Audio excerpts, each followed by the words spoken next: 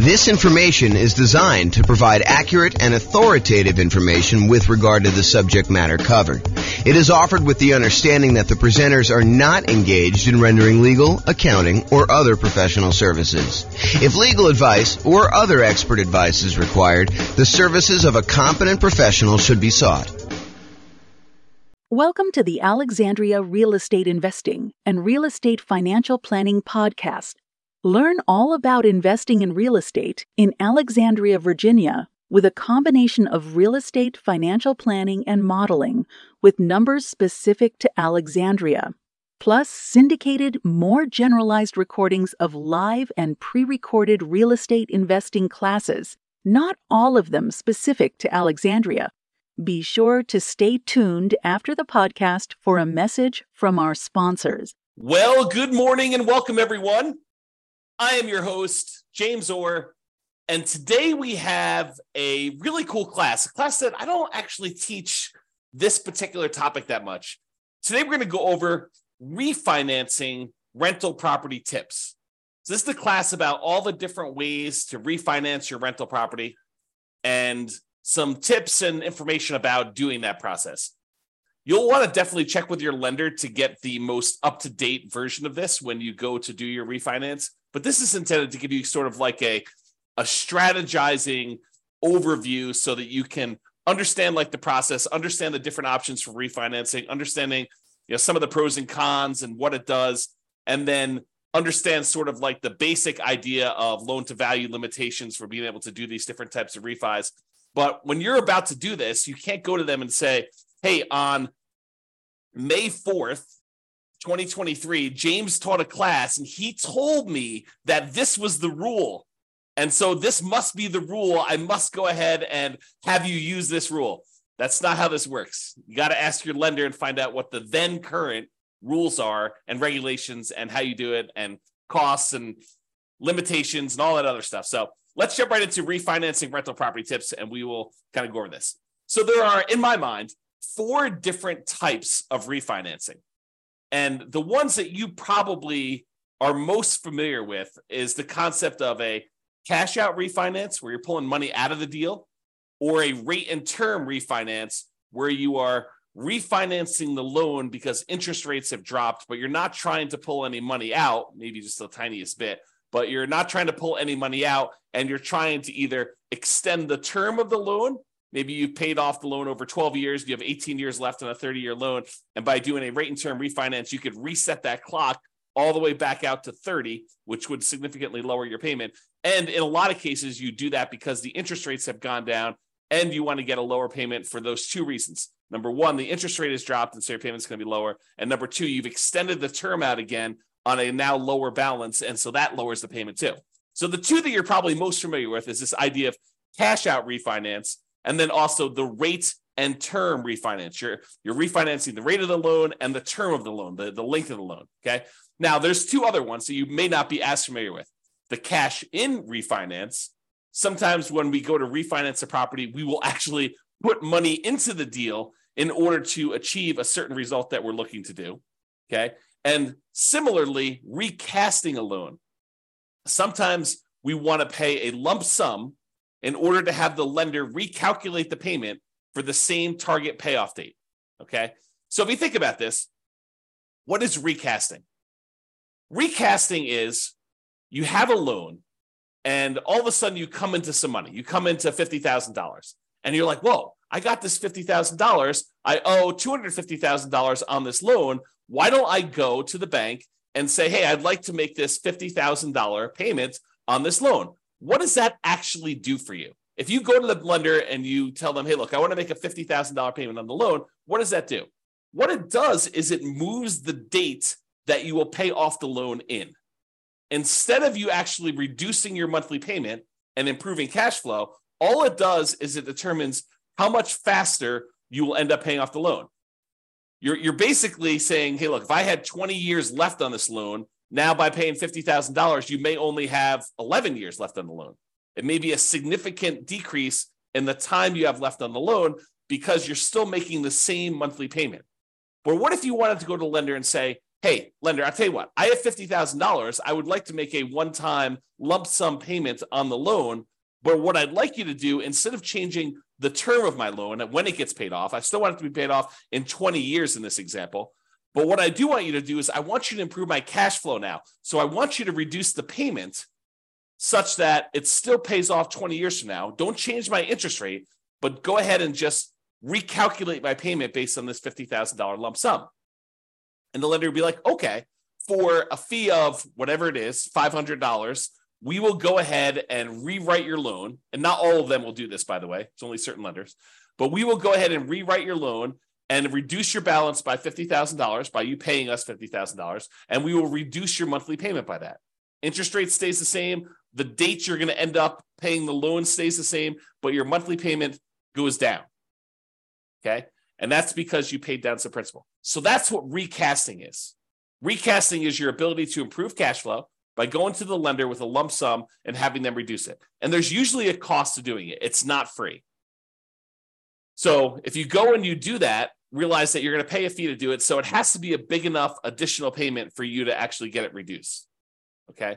Now, the other options, the cash out refinance, what you're doing with that is you're saying, look, lender, I want to go ahead and do a brand new loan with you. I want to borrow up to a certain loan to value. We'll go over those here in a second. And I want to borrow my own equity. I want to pull cash out and I will pay you interest for having access to my own equity.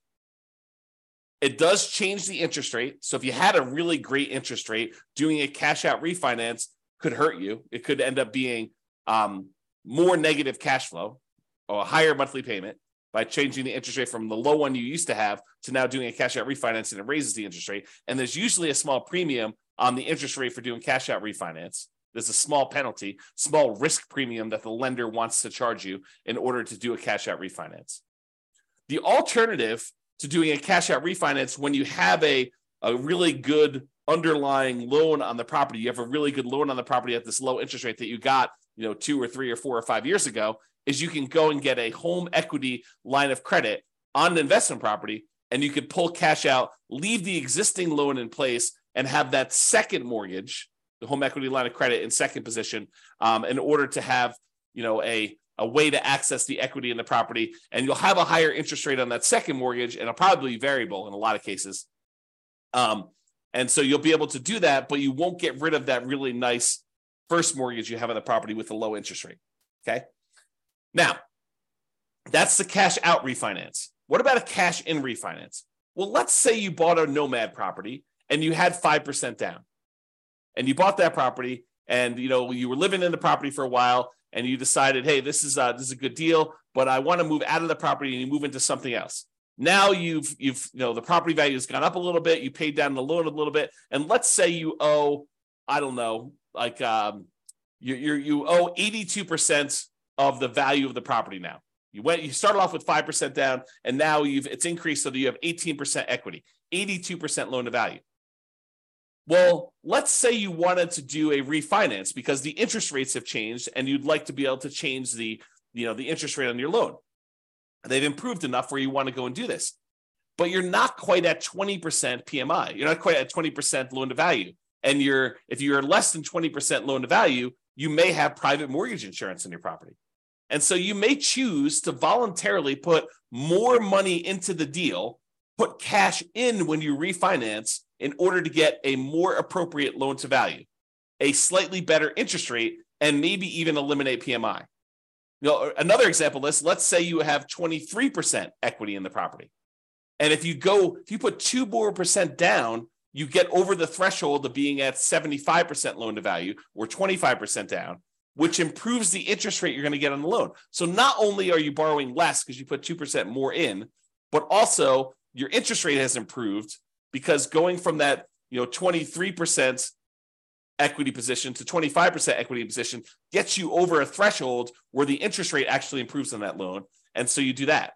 And so that's an example of cash in refinance, and why in some cases, even though a lot of times we're trying to optimize the minimal amount of money we have in a deal, sometimes we will voluntarily put more into a deal because it is advantageous for us to do so in certain situations. So you need to really take that into account. Okay. So we talked about cash out refinances where you pull out money. interest rate changes, you're kind of borrowing your own equity, you're starting to make interest payments on the equity that you have. Cash in refinance, you're adding money when you do a rate and term, not rate and term. You're adding money when you do I guess it is a rate and term, but you're adding money when you go ahead and refinance the loan. You're changing the interest rate. You're changing the term of the loan. Sometimes that improves your loan to value. Sometimes it gives you a better interest rate. Sometimes it gets rid of PMI if you were less than 20%, kind of have an equity in the property. And then your rate and term refinance, where you refinance, you change the mortgage interest rate and you change or reset the term of the loan. You do not pull money out except a very small amount sometimes. There's usually an amount that a lender says, hey, look, as long as it's under $1,000 or $2,000 is the one I hear probably most common. As long as it's under $2,000, you're getting some cash back, that's fine. But if it's more than $2,000, that's considered cash out refinance, and it's not considered a rate and term refinance, okay? So you can pull a little tiny bit of money out, so you're not having to do that when you're doing the rate and term. And then finally, that idea of recasting, where you pay a lump sum in to have the lender recalculate your payment for the same target payoff date. The interest rate tends to stay the same for this. Okay, so those are the 4 types of refinancing that we covered. When you do a refinance, it is very likely that they will require a new appraisal. And I think that is an increased likelihood for cash out refinancing. Now, we've seen a movement lately where lenders are moving toward not requiring some appraisals in some very specific situations. Definitely want to contact your lender and find out what the then current rules are. But we are seeing a movement toward not having to do new appraisals. Doing some type of like desktop underwriting where they check the value using some of their automatic valuation modeling, AVM type models where they're doing that. Or maybe if you had a certain amount of equity in the property, they don't even need to do an appraisal at all. So be aware that may be the case, but plan for it. Plan that there's probably going to be an appraisal cost unless you talk to your lender and your lender says, nope, not going to be an appraisal for you. Okay. If you do cash out refinance, I think that the odds of you having to do a new appraisal is going to be higher. Okay. Now, most refinances allow you to refi in the closing costs for getting the new loan. In some cases, the appraisal costs of getting the new loan. And in some cases also, a certain limited amount of buying down the interest rate to be rolled in. So you could go and say, hey, look, I want to go do this refinance on the property. I've got a bunch of equity in it. I want to roll in the closing costs, so that'll get added to your loan balance. I want to roll in the cost of the appraisal, so that'll get rolled into your loan balance. And because interest rates are low right now, and I'm going to have this loan forever because I'm not going to refinance again, I want to buy down my interest rate so that I can get improved cash flow. And you could roll in the buy down as well. And there may be restrictions on this, so go check with your lender. But that is my understanding that a lot of these can be rolled in up to a certain amount. Now, you may not be able to refinance with conventional financing options once you get above the loan limit. So once you get, for example, 10 loans, 10 conventional Fannie Mae, Freddie Mac loans, FHA loans, USDA loans, VA loans, once you get 10 of those on your credit report, on your tax return, and there may be some weird exceptions where if you and your spouse have totally separate tax returns, have totally separate properties that you own independently, where you can actually get 10 in your name and your social security number, and she can get, or he, whatever it is, can get 10 more on their social security number and their tax return, as long as you are doing separate tax returns and they're on separate social security numbers and you're not deeding them to each other and being on title. But check with your lender about what this limitation is. But once you get above that 10, you may not be able to easily do any type of refinancing, even rate and term refinancing, until you get down below 10. So you may need to pay off a property temporarily, get down to 9, do whatever you need to do, then actually refinance or do whatever you need to do for that last one to get back up to 10. So it starts becoming this kind of like much more complicated game of chess where there's pressure on different things you need to move around and be strategic about stuff. Okay. Check with your lender for their current rules and your current situation to find out what is appropriate for you, and be flexible in your approach. All right, let's go over some tips for rate and term refinance. Allows you to change the current mortgage interest rate to whatever the current rates are. So if rates have dropped, you're allowed to do that. If rates have gone up, you're going to get a higher rate if you do this. It allows you to change the current term of the loan. Let's say you want to go and extend it out to a 30-year loan, or maybe you're down, you only have 8 years left, you want to extend it out just to a 15-year loan. It'll still reduce your payment, for the same interest rate, but maybe you want to extend it out so that it's a little bit lower for the 15-year loan, doing that. And sometimes this can mean just resetting the loan back to the original term. So you paid down 7 years on a 30-year loan. Now you go and do a rate and term refinance. Even if the interest rate is identical, sometimes now extending back to that 30 years will drop your payment enough that it'll be worthwhile for you to do it to improve cash flow. You keep the same balance, what they refer to in the table to the right here as a limited cash out refinance in the table. So when we look at these, for principal residence, here's the limited cash out refinance, kind of like obligations and limitations.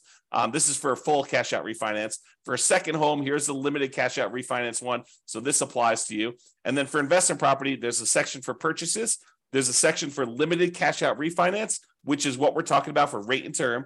Or there's a section for cash out refinance, which we'll cover here in a second. Okay. So Fannie Mae, Rocket Mortgage says this about limited cash out refinance. Fannie Mae governs the functions of cash out refinances. With a limited cash out refinance, you could pocket $2,000 or 2% of the new loan balance, whichever is less. Okay.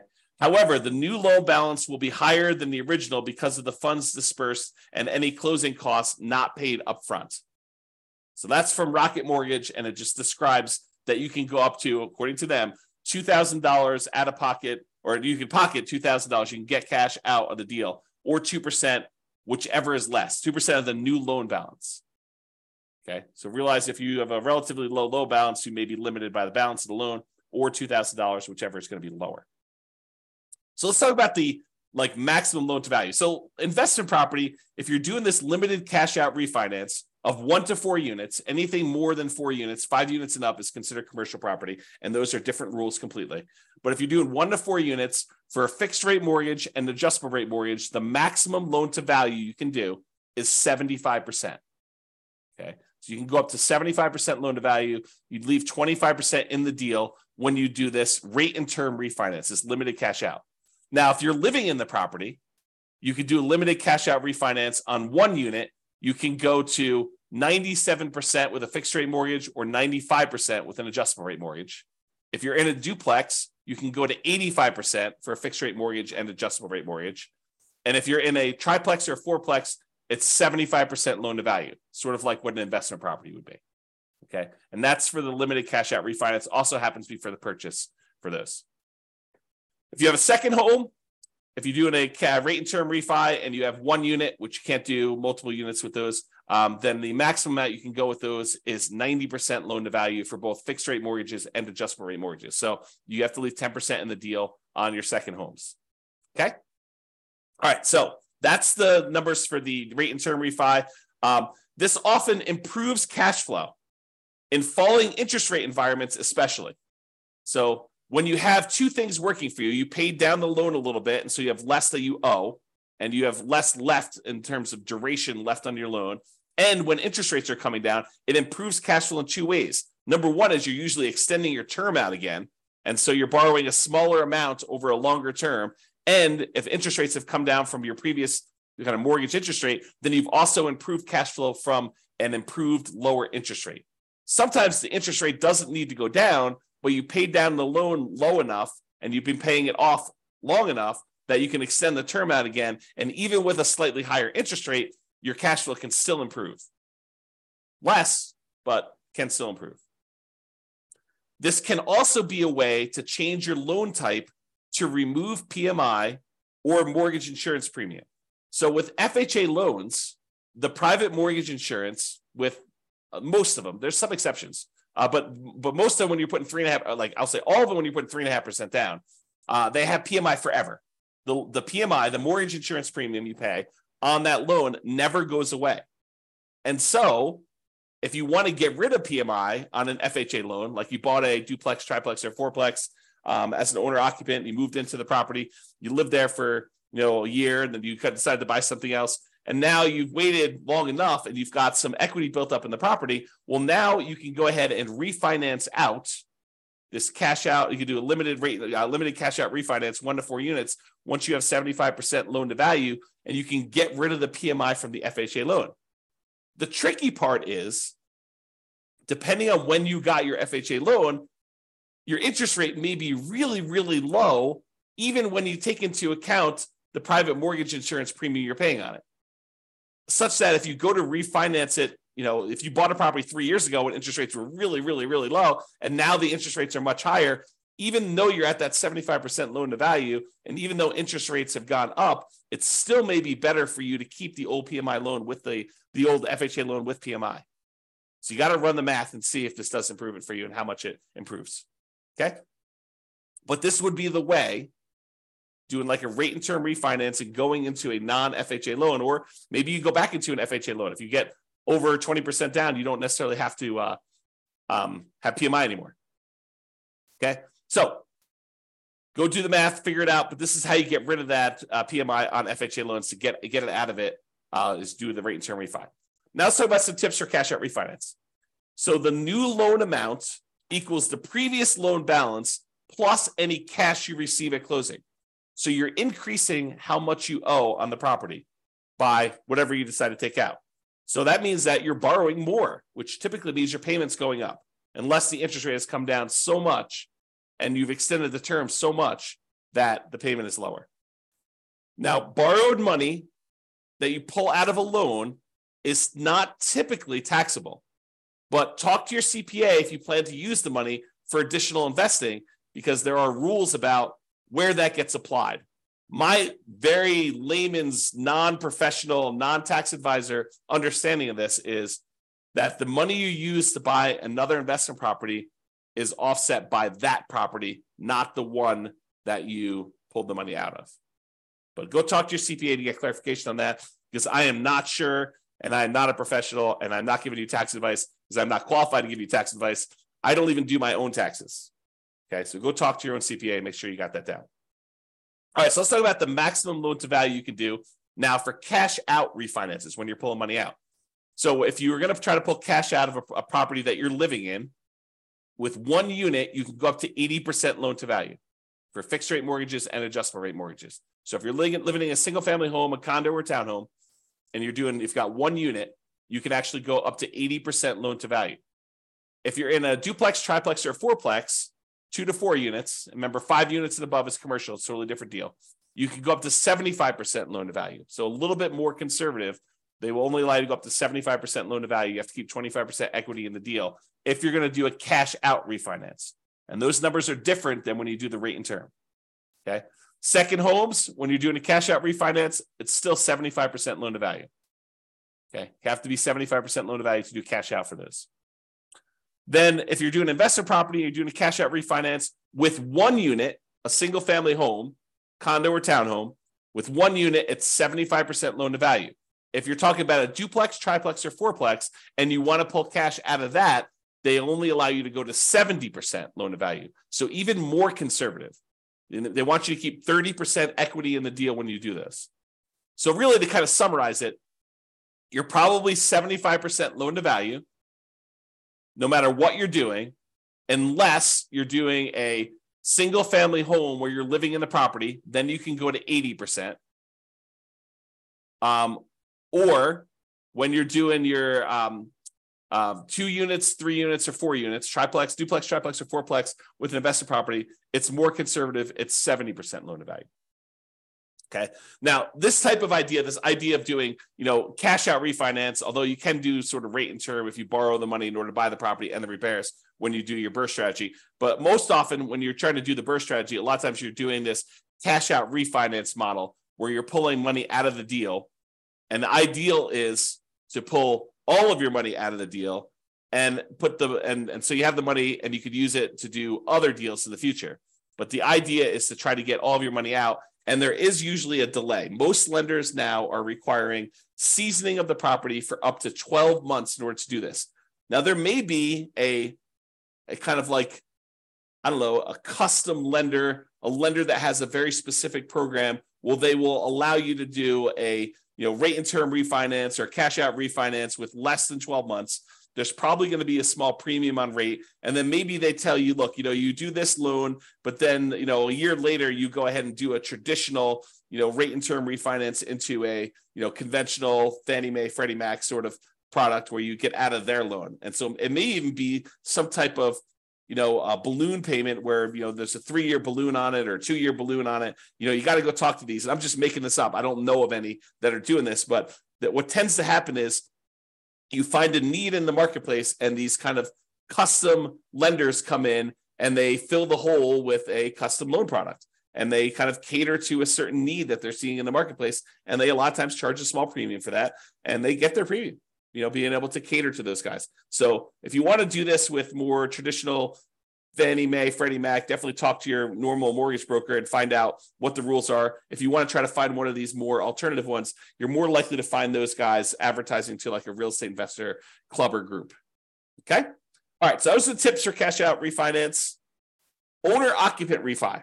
So if you're living in a property and you go, let's say you've been living in a property for 14 months, you've been doing the nomad strategy and you're about to move out and you're like, rates have come down or equity has grown so much that I think I can get rid of PMI.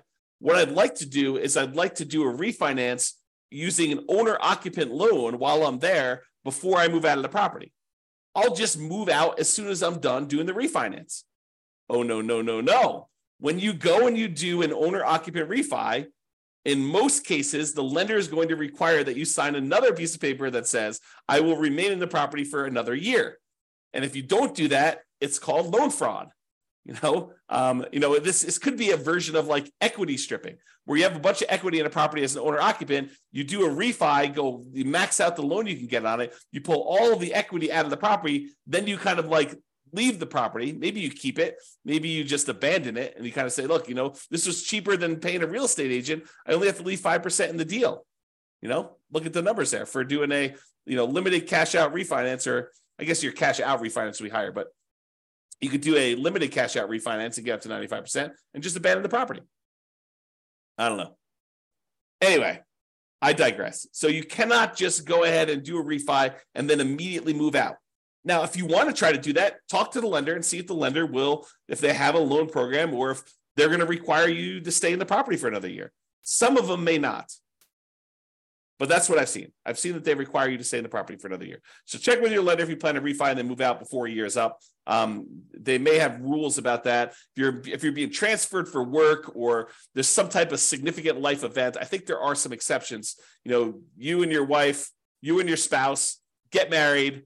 When you were engaged, now you're getting married. Maybe that's a significant life event where you're combining households and you can move out before the year's up. Maybe you're getting divorced and you're going to move out and you're going to keep the house or do whatever you're going to do with that. Maybe you got transferred to a different job. Maybe you're having a baby. All of these might be considered significant enough life events where they can make an exception to that 1-year rule. But you can't just arbitrarily say, the next day after I do my owner occupant refi, I'm moving out. They don't like that. They consider it loan fraud because they consider you got those terms of the loan, the better interest rate, the lower risk loan because they thought you were going to be living in the property, and then you immediately moved out. They don't like it when you do that. All right, so in conclusion, there are several flavors of refinancing. Cash out refinance, cash in refinance, rate and term refinance, and what's the name of the other one? Oh boy, recasting. Okay, so refinancing can be a way to improve cash flow. You improve your interest rate in some cases. If the interest rates have dropped since you had the loan, you can extend your term on the loan. You had paid off a certain amount. Now you're going back out to 15 years or 30 years, or in some cases, 40 years now. You can also eliminate PMI, where, equity is increasing your property fast enough. Now you've got, your PMI is low enough. You can either request PMI get removed, or in some cases, you have to actually refinance the loan, especially with like FHA loans. Okay. It can also be a way to access equity in your properties. If you want to re-leverage up, take money out, and you want to go reinvest in something else. Remember, we had that whole class on how your return on equity, and specifically your return on true net equity, actually decreases over time. It tends to drop off until eventually, when the loan's paid off, all you have is an unleveraged appreciation rate and your cap rate in the property. When you've got beyond your paying off the loan, you've gotten beyond your depreciation, then it's really just appreciation and your cash flow. And if it's unleveraged, it's cap rate and your unleveraged depreciation rate. So a lot of times you want to go ahead and re-leverage up so you can get back up on that curve where your returns are much higher on your equity. And so this is a way to access that equity, doing some type of cash out refinance or rate and term refinance, although not as much. Doing a HELOC on your loan is probably the way to access those. So be sure to consider when you're looking at these, the cost to access this equity. It's not free. There is a cost. And sometimes it's some of the more expensive money. As you see on the World's Greatest Real Estate Deal Analysis spreadsheet, I have a whole section on there. One of the 9 charts on that dashboard is about your like how much equity you have and what the cost is to access that equity. Both doing a refinance equity, a cash out refi equity, and also if you sell the property, what the cost to access that is. And refi tends to be the cheaper end of the spectrum. It tends to be more expensive for you to sell a property to access that equity. So how accessing this equity, the other thing to consider is how accessing this equity will impact all areas of your return. A lot of people get confused. They think, I'm just going to pull money out of this deal and then my property will still cash flow. Maybe not. Maybe by taking the money out of the deal, your cash flow gets significantly diminished on that property, and maybe it's even negative, such that the money you take and you invest into the next deal, it needs to be super strong at cash flow in order to be able to support the payments you have on the other property. So you want to really look at this. You want to look at those kind of like return quadrants we have, and you want to look at the return quadrants and how it changes the property you still have, the one you're doing the refi on, and also the property you're acquiring with that money, and make sure that they support each other.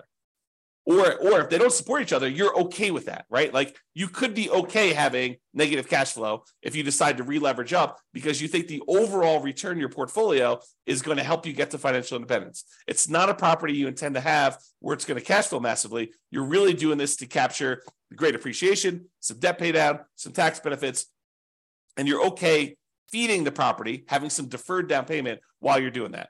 And there will likely be, this topic specifically will likely be an entire separate series of classes in the future. Probably not until I'm done doing all the stuff on buying when we start talking about should I sell or refi my rental. That's like intended to be the next whole separate module, not individual module, but like whole, course, if you want to call it that way. All right. But there will be those things coming. We'll talk about those in the future. All right. That's all I got for you. Hope you enjoyed this class. Hope it was helpful for you, learning about all the different ways to kind of refinance and some tips for doing that. Again, talk to your lender and get the advice you need if you're planning on doing this. This has been James Orr. Hope you have a great day, everybody. Bye-bye for now. With home prices up, mortgage interest rates up, and rents up, but not quite enough to counteract the higher prices and interest rates, cash flow on rental properties in Alexandria is harder than ever. Book a call with the Real Estate Financial Planner to apply our proprietary 88 strategies to improve cash flow on your rentals. See the show notes for a link to schedule your call and improve your cash flow today. If you're a real estate agent, lender, or professional in Alexandria that wants to help our real estate investor listeners, consider reaching out to learn about collaboration opportunities with this podcast. We'd love to add more value to our listeners by having you assist our investors buy, sell, and finance their real estate investments. See the show notes to schedule a call to discuss collaboration opportunities.